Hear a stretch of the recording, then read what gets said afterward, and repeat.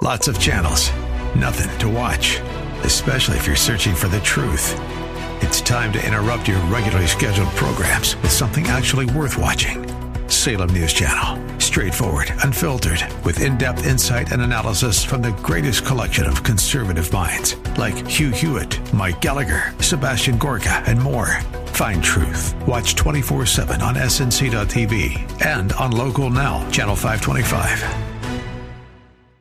I see my name in shining lights, yeah, a different city every night. Oh, I swear the world better prepare for when I'm a billionaire. It's time to get down to business on the weekend's #1 business program. Known as the King of Networking, your host, Shalom Klein, has worked with thousands of entrepreneurs and created countless jobs. So, to success. Let's get down to business. And indeed, we're all about small business, jobs, and entrepreneurship in business. We talk a lot about business here. You're on with Get Down to Business, and I'm your host, Shalom Klein. Remember, you can always download podcasts from Get Down to Business on my website at shalomklein.com. And while you're there, don't forget to follow me on Twitter at Shalom Klein. It's going to be a jam-packed week of content and information you will not want to miss. So let's jump right in. I am thrilled, ecstatic actually, to be joined by Brent Bowers, the coach of the Land Sharks with Wholesaling Inc. And Brent is an investor and coach with a focus on buying and selling vacant land. Sounds easy enough, but I know Brent has been spending quite a bit of time of building this and is very, very passionate about teaching this for other folks. Brent Bowers, welcome to the program. All right, get down to business. Let's go. Absolutely. I love to get to know the person behind the microphone, Brent. You and I were just talking offline, so hearing a little bit about your service in the military. Thank you for that. But, you know, how did you go from just a regular dude to an Army officer to now the subject matter expert buying and selling vacant land and inspiring others to do the same? You know, we run from problems or we run towards pleasure. I was the guy running away from a problem, and that was, I joined the military in 2009 after the real estate market. I kind of got crushed in it, and, things happened for us, not to us, and I look at that as a great experience during that meltdown 2008. But I joined the military October 2009. Went to basic, then AIT training, then straight to Germany, and then about a month later in Afghanistan. And my first marriage pretty much fell apart because I was gone all the time in the military. Just like you, Shalom, you're deployed right now, and appreciate your service. But I just kind of was going through that process. It crushed me. That was like the worst thing that ever could have happened to me. And then the Army allowed me a green to gold opportunity where they basically take a couple hundred active duty soldiers each year and allow us to go through Reserve Officer Training Corps program, college. Basically, I was paid to go to college for about 2 years. I met my current wife there while I was in college, and we got married very quickly and then had our first baby very quickly. And then I was pretty much out of training and back in the saddle as a brand new second lieutenant. And I was back to working like 13, 14-hour days, preparing for another deployment, and history was repeating itself. Always gone, always away, always training, always deploying. So I knew I needed to do something a little different because now I saw myself as a family man. I wanted to be around to, see my wife each night, see my newborn son each night, and I knew I had to figure out a way to get out of the Army. So I did it with real estate investing, and my niche of real estate investing is land, vacant, raw land with no improvements. Awesome. Amazing. So my takeaway over here is join the Army, and, life goes up and down, but certainly it's helped you find yourself as well, which is awesome. And I know that in a pretty short amount of time, you've expanded your business, hired a team, and I know you talk about this frequently, most importantly, spending quality time with your family. So what should our listeners know other than when they drive down the highway and they see vacant land, and they're usually like, oh, wow, more vacant land. What should people know about this space that gets you excited to wake up every morning and keeps you up maybe a little bit at night as well?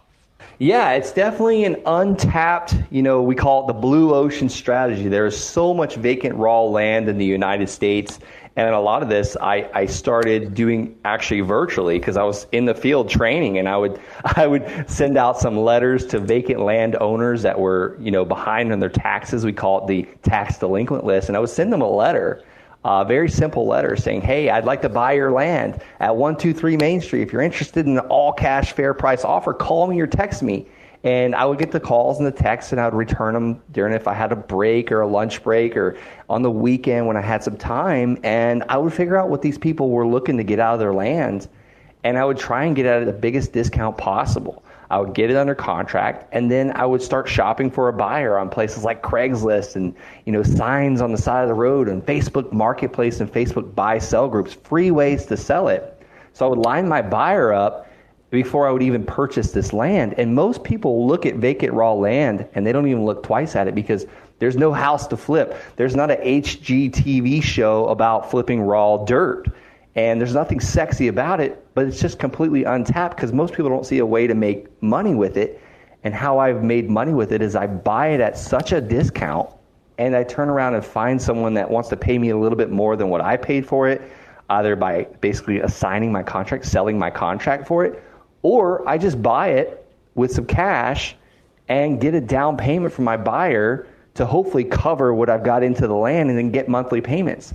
That's how I was able to get out of the military. I had to make about $5,000 a month back then to cover all expenses. And it took me almost 9.5 months to get to $9,000 a month.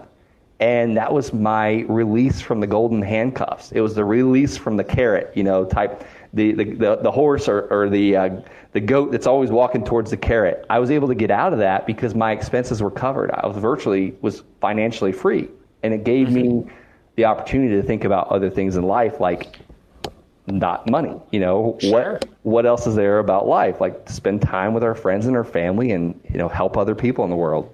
So practically speaking, Brent, who is the profile of the ideal candidate to get into this, call it investment opportunity that I know you're so passionate about? I say entrepreneurs. I've been an entrepreneur since I was a little kid. After the hurricanes in Florida, the Miami-Dade hurricanes back in 1992, Hurricane Andrew, my grandmother had allowed us to use one of her weather radio. And after that hurricane, we no longer needed that weather radio. So I went door to door to sell it. So anybody like that's an entrepreneur that's looking to build a business that serves them and their families and others. Because I didn't get into this business to have another job. I already had a job. I was looking for a business to serve me, to provide me income. Some people call it a side hustle. That's what it was in the beginning. But I knew that I didn't need that income for about 3 years because I still had that on my contract with the military. So I just built it for about 3 years until I was able to comfortably live on it and quit my job or get out of the military. Absolutely, absolutely. That's amazing. And so talk a little bit more about your work in this space directly. I know that you are now a coach and advisor, like I said, a subject matter expert. You've now hired a team. Certainly gone beyond those initial, I think you said $4,000 that you were hoping to make to cover your expenses. But where are you investing, and where do you see the greatest opportunity in the United States over the coming years? There's a lot of great states that people are moving into. If you just Google the North American migration map, you could see where Americans are moving out of and moving into places like Florida and Texas and, those North Carolina, South Carolina. People are flooding into those states. Those are some of my best states right now in buying and selling land. But I started out in my own backyard doing real estate deals because there's land all over. You don't have to go virtual right away. And to answer the first part of your question, I put out a YouTube video every single day of the week, Monday through Friday, talking about land investing and what I do. If you just go to YouTube and search Brent Bowers, subscribe to that channel. I appreciate it if you do. And I teach you a lot of my methods, like a lot of the stuff that I'm doing and teaching other students to create businesses where, some of my students have made $1 million in the last 12 months off of vacant raw land alone. That's awesome. And we're running out of time, and I want to squeeze in one more question, perhaps the most important question of all. To the entrepreneurs that are listening now, wherever they are in the world, you are an entrepreneur. You have built a team. What is the one, perhaps, mistake that you've made that you wouldn't want somebody else to make, or the one bit of advice that you've received that you want to share with all of our listeners? Just trying to do everything, not finding someone to kind of help me sooner in the beginning, not making that love-loathe list. The things I love, I should keep doing, but the things that just drain my batteries in the beginning, I thought I had to do it myself because I couldn't afford to pay someone. But it was that thought of thinking I had to pay someone to do it that people are willing to jump on board, a moving train. So there was people out there that were willing to help me and share on the profits in the very beginning a lot faster than what I actually hired. So just start helping people, bringing people on board that can help you, do what you do best and find other people to help you out with the rest. I love that. I love that so much. Again, we've been chatting with Brent Bowers. We've been chatting all about entrepreneurship, about lifestyle, and certainly about investment in vacant land all over the country. But Brent, how can we get in touch with you if you want to learn more and see those awesome videos that you're putting out? Yeah, go to YouTube, search Brent Bowers. I'm also on Instagram, Brent L. Bowers. That's fantastic. Well, we'll definitely check that out. We'll definitely link from our pages and definitely stay in touch. And I certainly know that we will be hearing a lot more from you, my friend. Again, Brent Bowers, definitely look him up. He pops up all over online, but we got to squeeze in a very quick break here on the show all about small business, jobs, and entrepreneurship. Go to my website anytime, ShalomKlein.com. We've got a lot more content, a lot more information for you. So don't touch that dial. We'll be right back.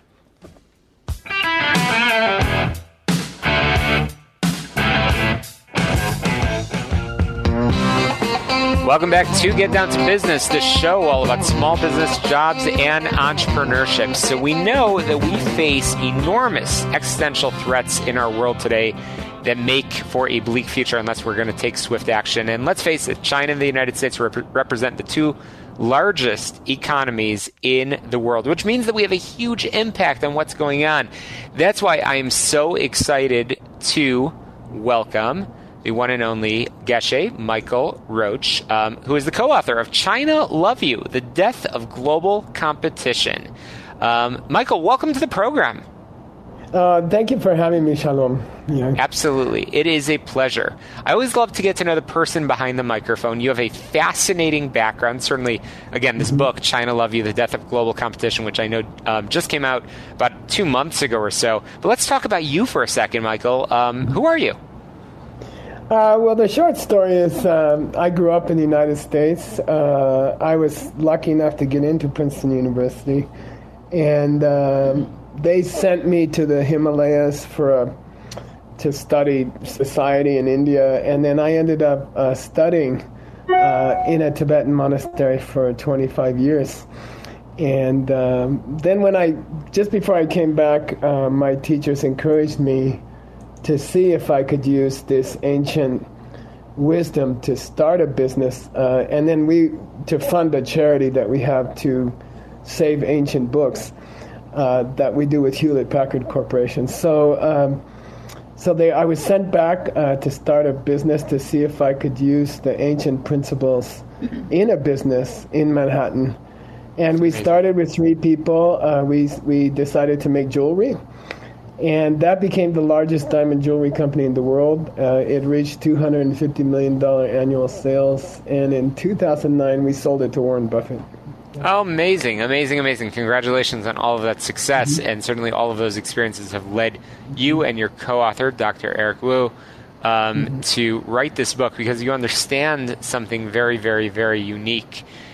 So you talk about some things in the book, and I've got to dig into it. You talk about how Chinese and American cultures view things very, very differently. Michael, can you explain what that means? Again, 2 of the world's superpowers, but very different mindsets. Yeah, and I think, to be frank, in business and in politics, we are the 2 greatest powers in the world. If we can work together and if we can really support each other, then, the world is going to be peaceful and economically very prosperous. And if we sort of compete with each other and disagree with each other, fight with each other, it's going to be a problem for the whole world, and it's going to be difficult economically for the whole world.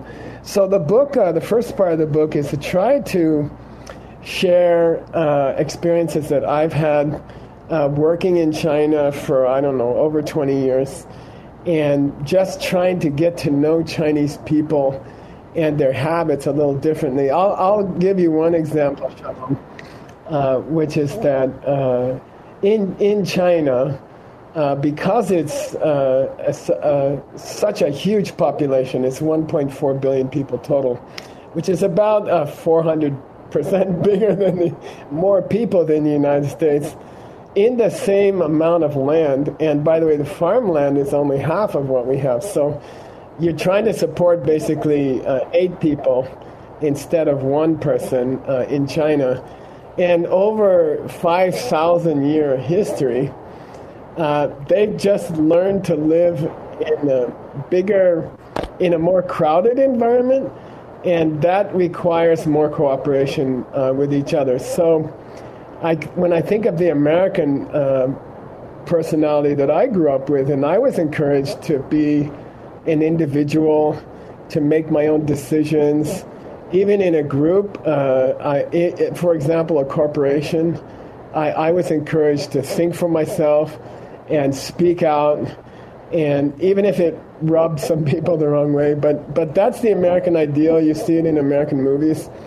But in China, it's the opposite. If everyone spoke out, if everyone went their own way, because there's so many people in a small space, it would be chaos. And they have had civil wars. We had a civil war, 500,000 people died in 4 years. They had civil wars for 5,000 years, and they really don't want another one. So it's tighter. Things are tighter inside the country.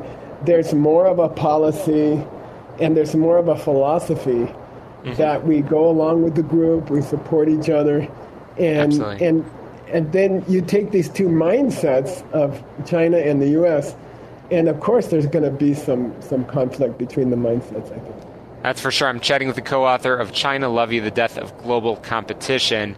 Again, I'm chatting with the one and only Michael Roach, who certainly we've been talking a little bit about Michael's experiences earlier. And I find it interesting. Again, we've talked a little bit in this conversation about global competition. Obviously, the title, The Death of Global Competition.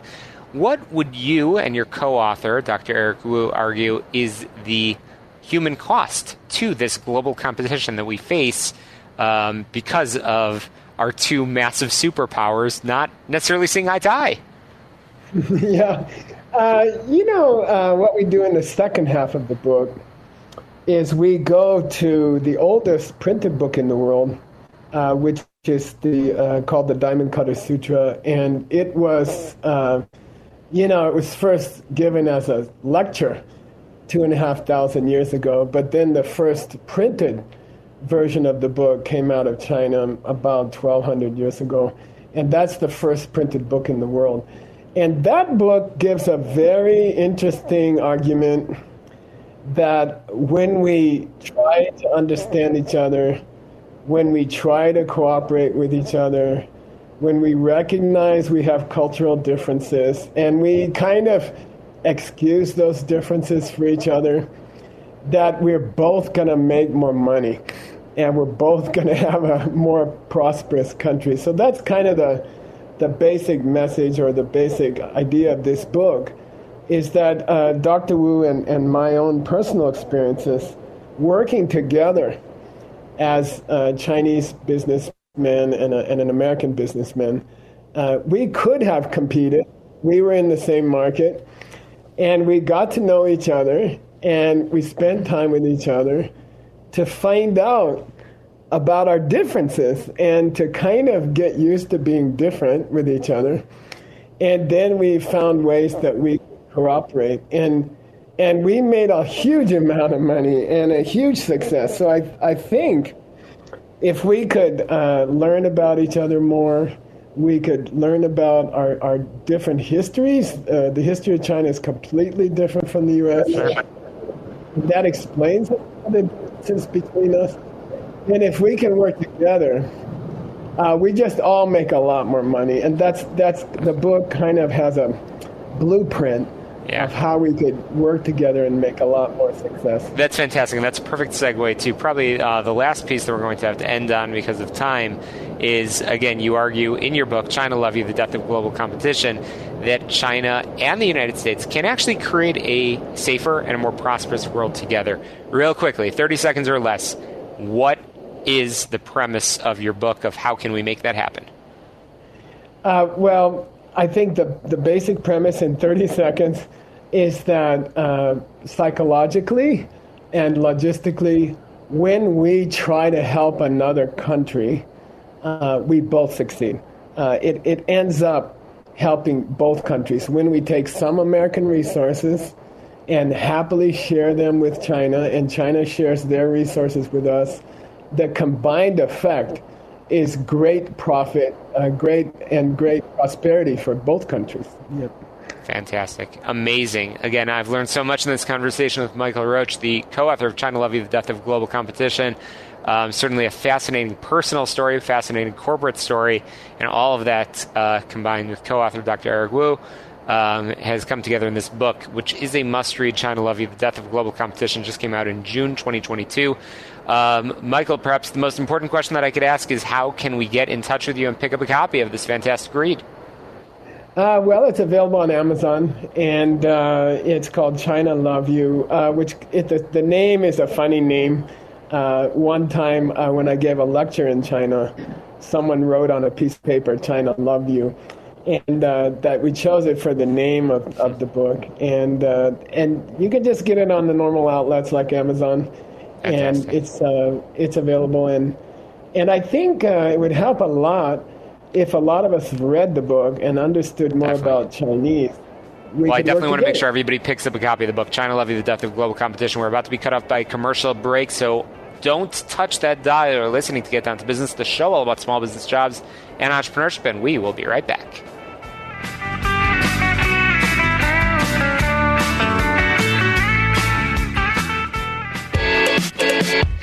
Welcome back to Get Down to Business, the show about small business jobs and entrepreneurship. We're in for a real treat over here because I'm thrilled to be joined by Steph Clapham, the principal researcher at Latana, a leading Berlin-based business-to-business startup for AI-powered brand tracking solutions. And let's face it, small businesses and startups are completely overwhelmed. I can tell you I am, with who they should be tracking, what they're doing, and so on. And that's why we've got this experienced researcher. Steph, welcome to the program. Hi, thanks so much for having me. Absolutely. Every single business, every single entrepreneur listening to this program is asking the same question. How can I resonate with my target audience? And it's a good thing you're here. Steph, how can we do that? Absolutely. At Latana, we are very much focused on innovation-driven consumer insights to help brands do exactly that, to measure their performance among their consumers in their market, and also to kind of get a better grasp of their target audiences.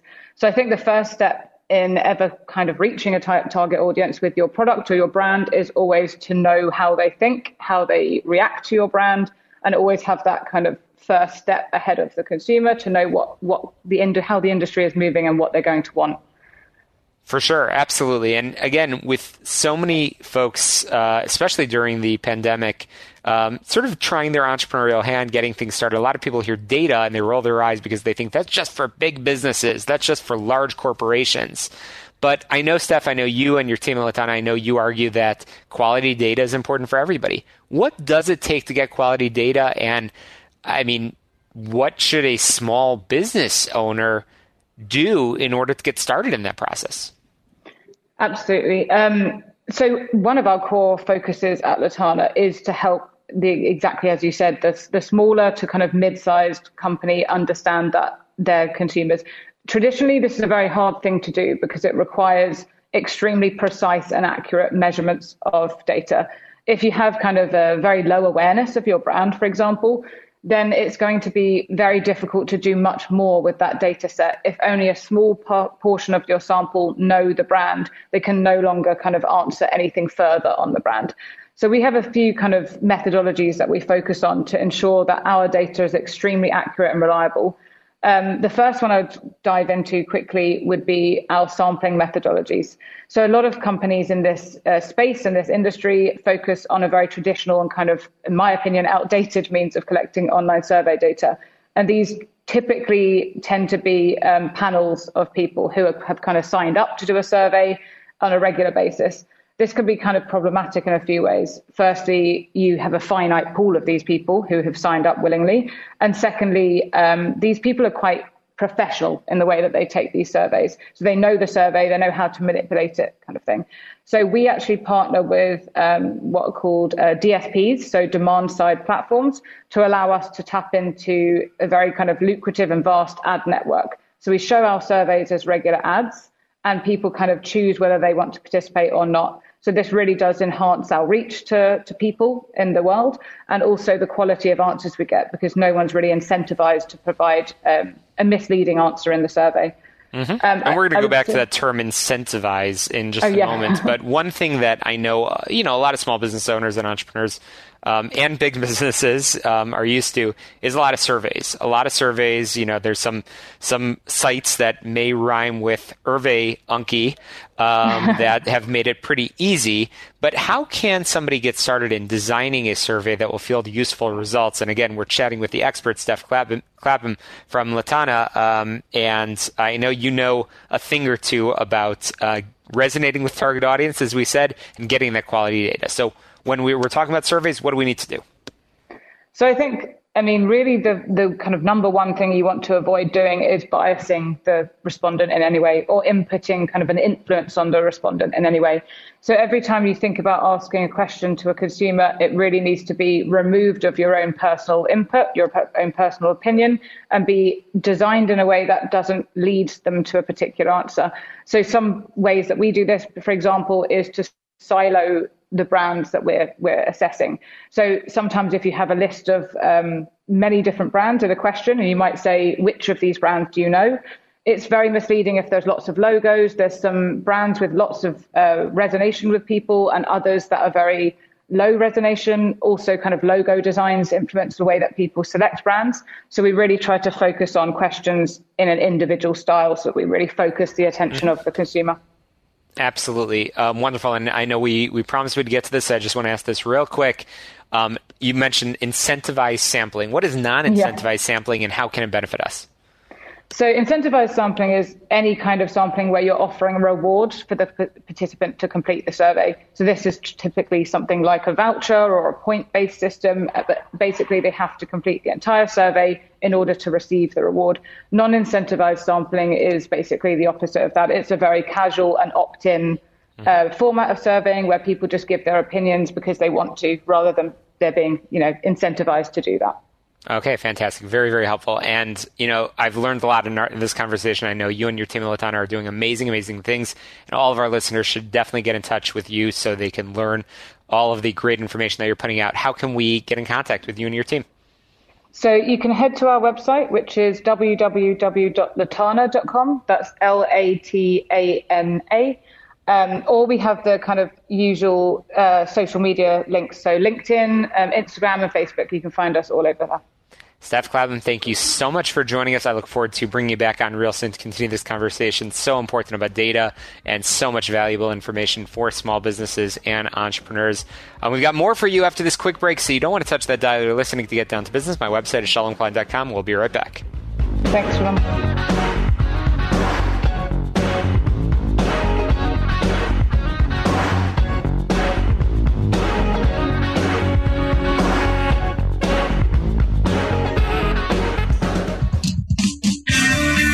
Welcome back to Get Down to Business, this show all about small business, jobs, and entrepreneurship. I always encourage our listeners to get in touch with our good friends at healthplanchicago.com. That's my good friend Tom Mirabali.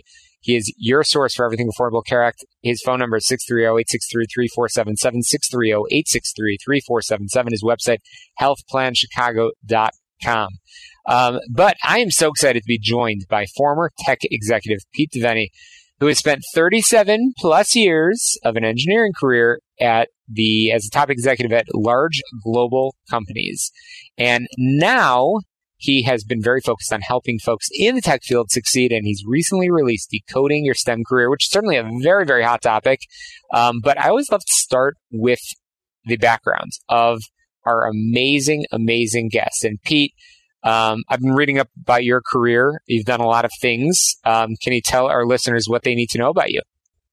Well, thanks, Shalom, and pleasure to be on this show. And very briefly, I've had a long 37-year career in engineering, the last 25 or so in leadership positions at companies like BlackBerry and Dematic, which is the largest warehouse automation integrator in the world.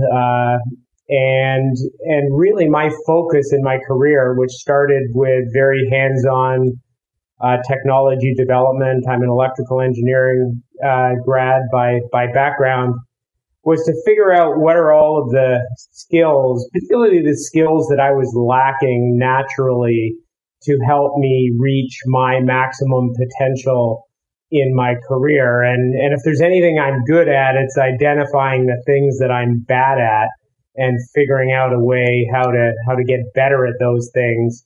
And that's really what the book is about. It's identifying all of those skills that you really need to polish up in order to achieve your maximum potential in your technical career. Yeah, absolutely. And I know in the book, again, it's called Decoding Your STEM Career. You share a lot of stories from your personal experiences as a technology executive. And now I love it. You're putting them all to paper to share it with others. So, it's interesting, as I've been reading bits and pieces of your own career, certainly I've been thinking that it's definitely everybody makes mistakes at some point along the way in their career. I certainly have.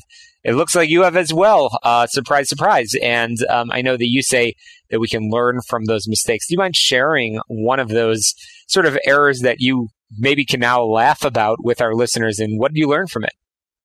Yeah, and thanks for raising that, because in the book, I do share a lot of mistakes that I made throughout my career. I believe that not only did I learn more from the mistakes than the successes, but certainly when you write a book of this nature, readers learn more from the mistakes that others made. One example that I often talk about is I was a really pretty terrible presenter early in my career. I remember a meeting that I attended when I was at IBM, a small meeting, 7-8 people in the meeting room. I was very early on in my career, and I was presenting to this small group. I knew the material well, but I honestly just did a horrendous job. I was nervous. I stuttered. I began to sweat. One of my friends leaned over, literally having trouble containing his laughter, and handed me a paper napkin to dry myself off. I was as bad could be. And it was at that point that I really realized, A, how big a problem I had, B, how important it was to learn how to communicate effectively and with confidence in a wide array of situations. And so I took a course that IBM offered, and I became much better at it. And it really changed the trajectory of my career going forward. Amazing. I appreciate you sharing that and being so open about that. And I know you've talked in your book about being really, I think you say being nice is really a key ingredient in the workplace as well as in life, and it ends up paying you back in the end. Can you share perhaps when that may have occurred? Yeah, and I think it is so important. I think it's important for how you want to be viewed by other people, and just to help you succeed in your career. And what happened with me is that early on in my career, in one situation, I helped someone else achieve their success, or achieve success in their career by assisting them with a project that they were working on when they were a student. They came back to work with me subsequently and stated to IBM that they really wanted to come back because they wanted to work with me again. And that direct input influenced my manager's decision to put me in my first team lead position. So that act of kindness paid me back. And that was one example of similar situations that happened over and over again in my career, where you do things to benefit others, help them achieve success. You do things for the benefit of a team overall. But in the end, over a long enough period of time, every one of those things ends up paying you back much more than you ever anticipated that they would. So not only is it the right thing to do, in the course of a career, it really helps your own career as well. That is for sure. Again, I'm chatting with Pete Devaney, the author of Decoding Your STEM Career. We're going to have to squeeze in a very quick break in just a moment. We'll certainly send our listeners to your fantastic read based on your own experience as a tech executive. But as a reminder, you can always get on my website, shalomklein.com, or get on your favorite podcast app. Subscribe, rate, review, and share our podcast. Just search for Get Down to Business. But again, a quick break. We'll be right back.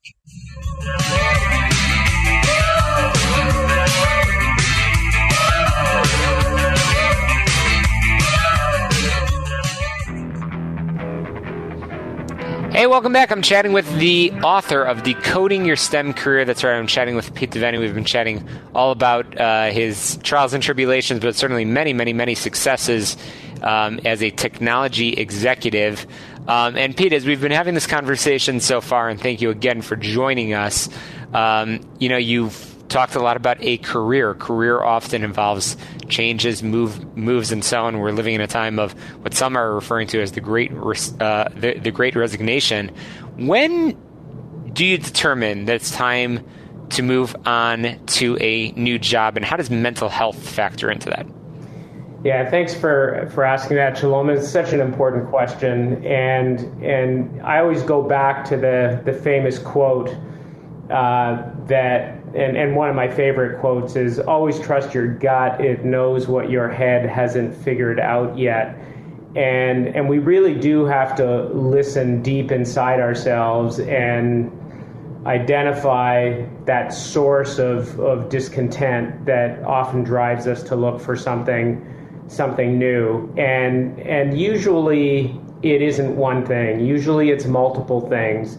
And what's important to do is to identify what those things are, and then make a determination. Maybe you just need a small change within your current company, or maybe you need something more significant in terms of change that you look for outside. I would say what's most important is to identify what you're looking for, be patient, try to find something that is as close a match as possible. And if you make a mistake, that's okay, because it will usually lead to somewhere better in the end anyway. What's most important is to take action, and particularly so when you really feel that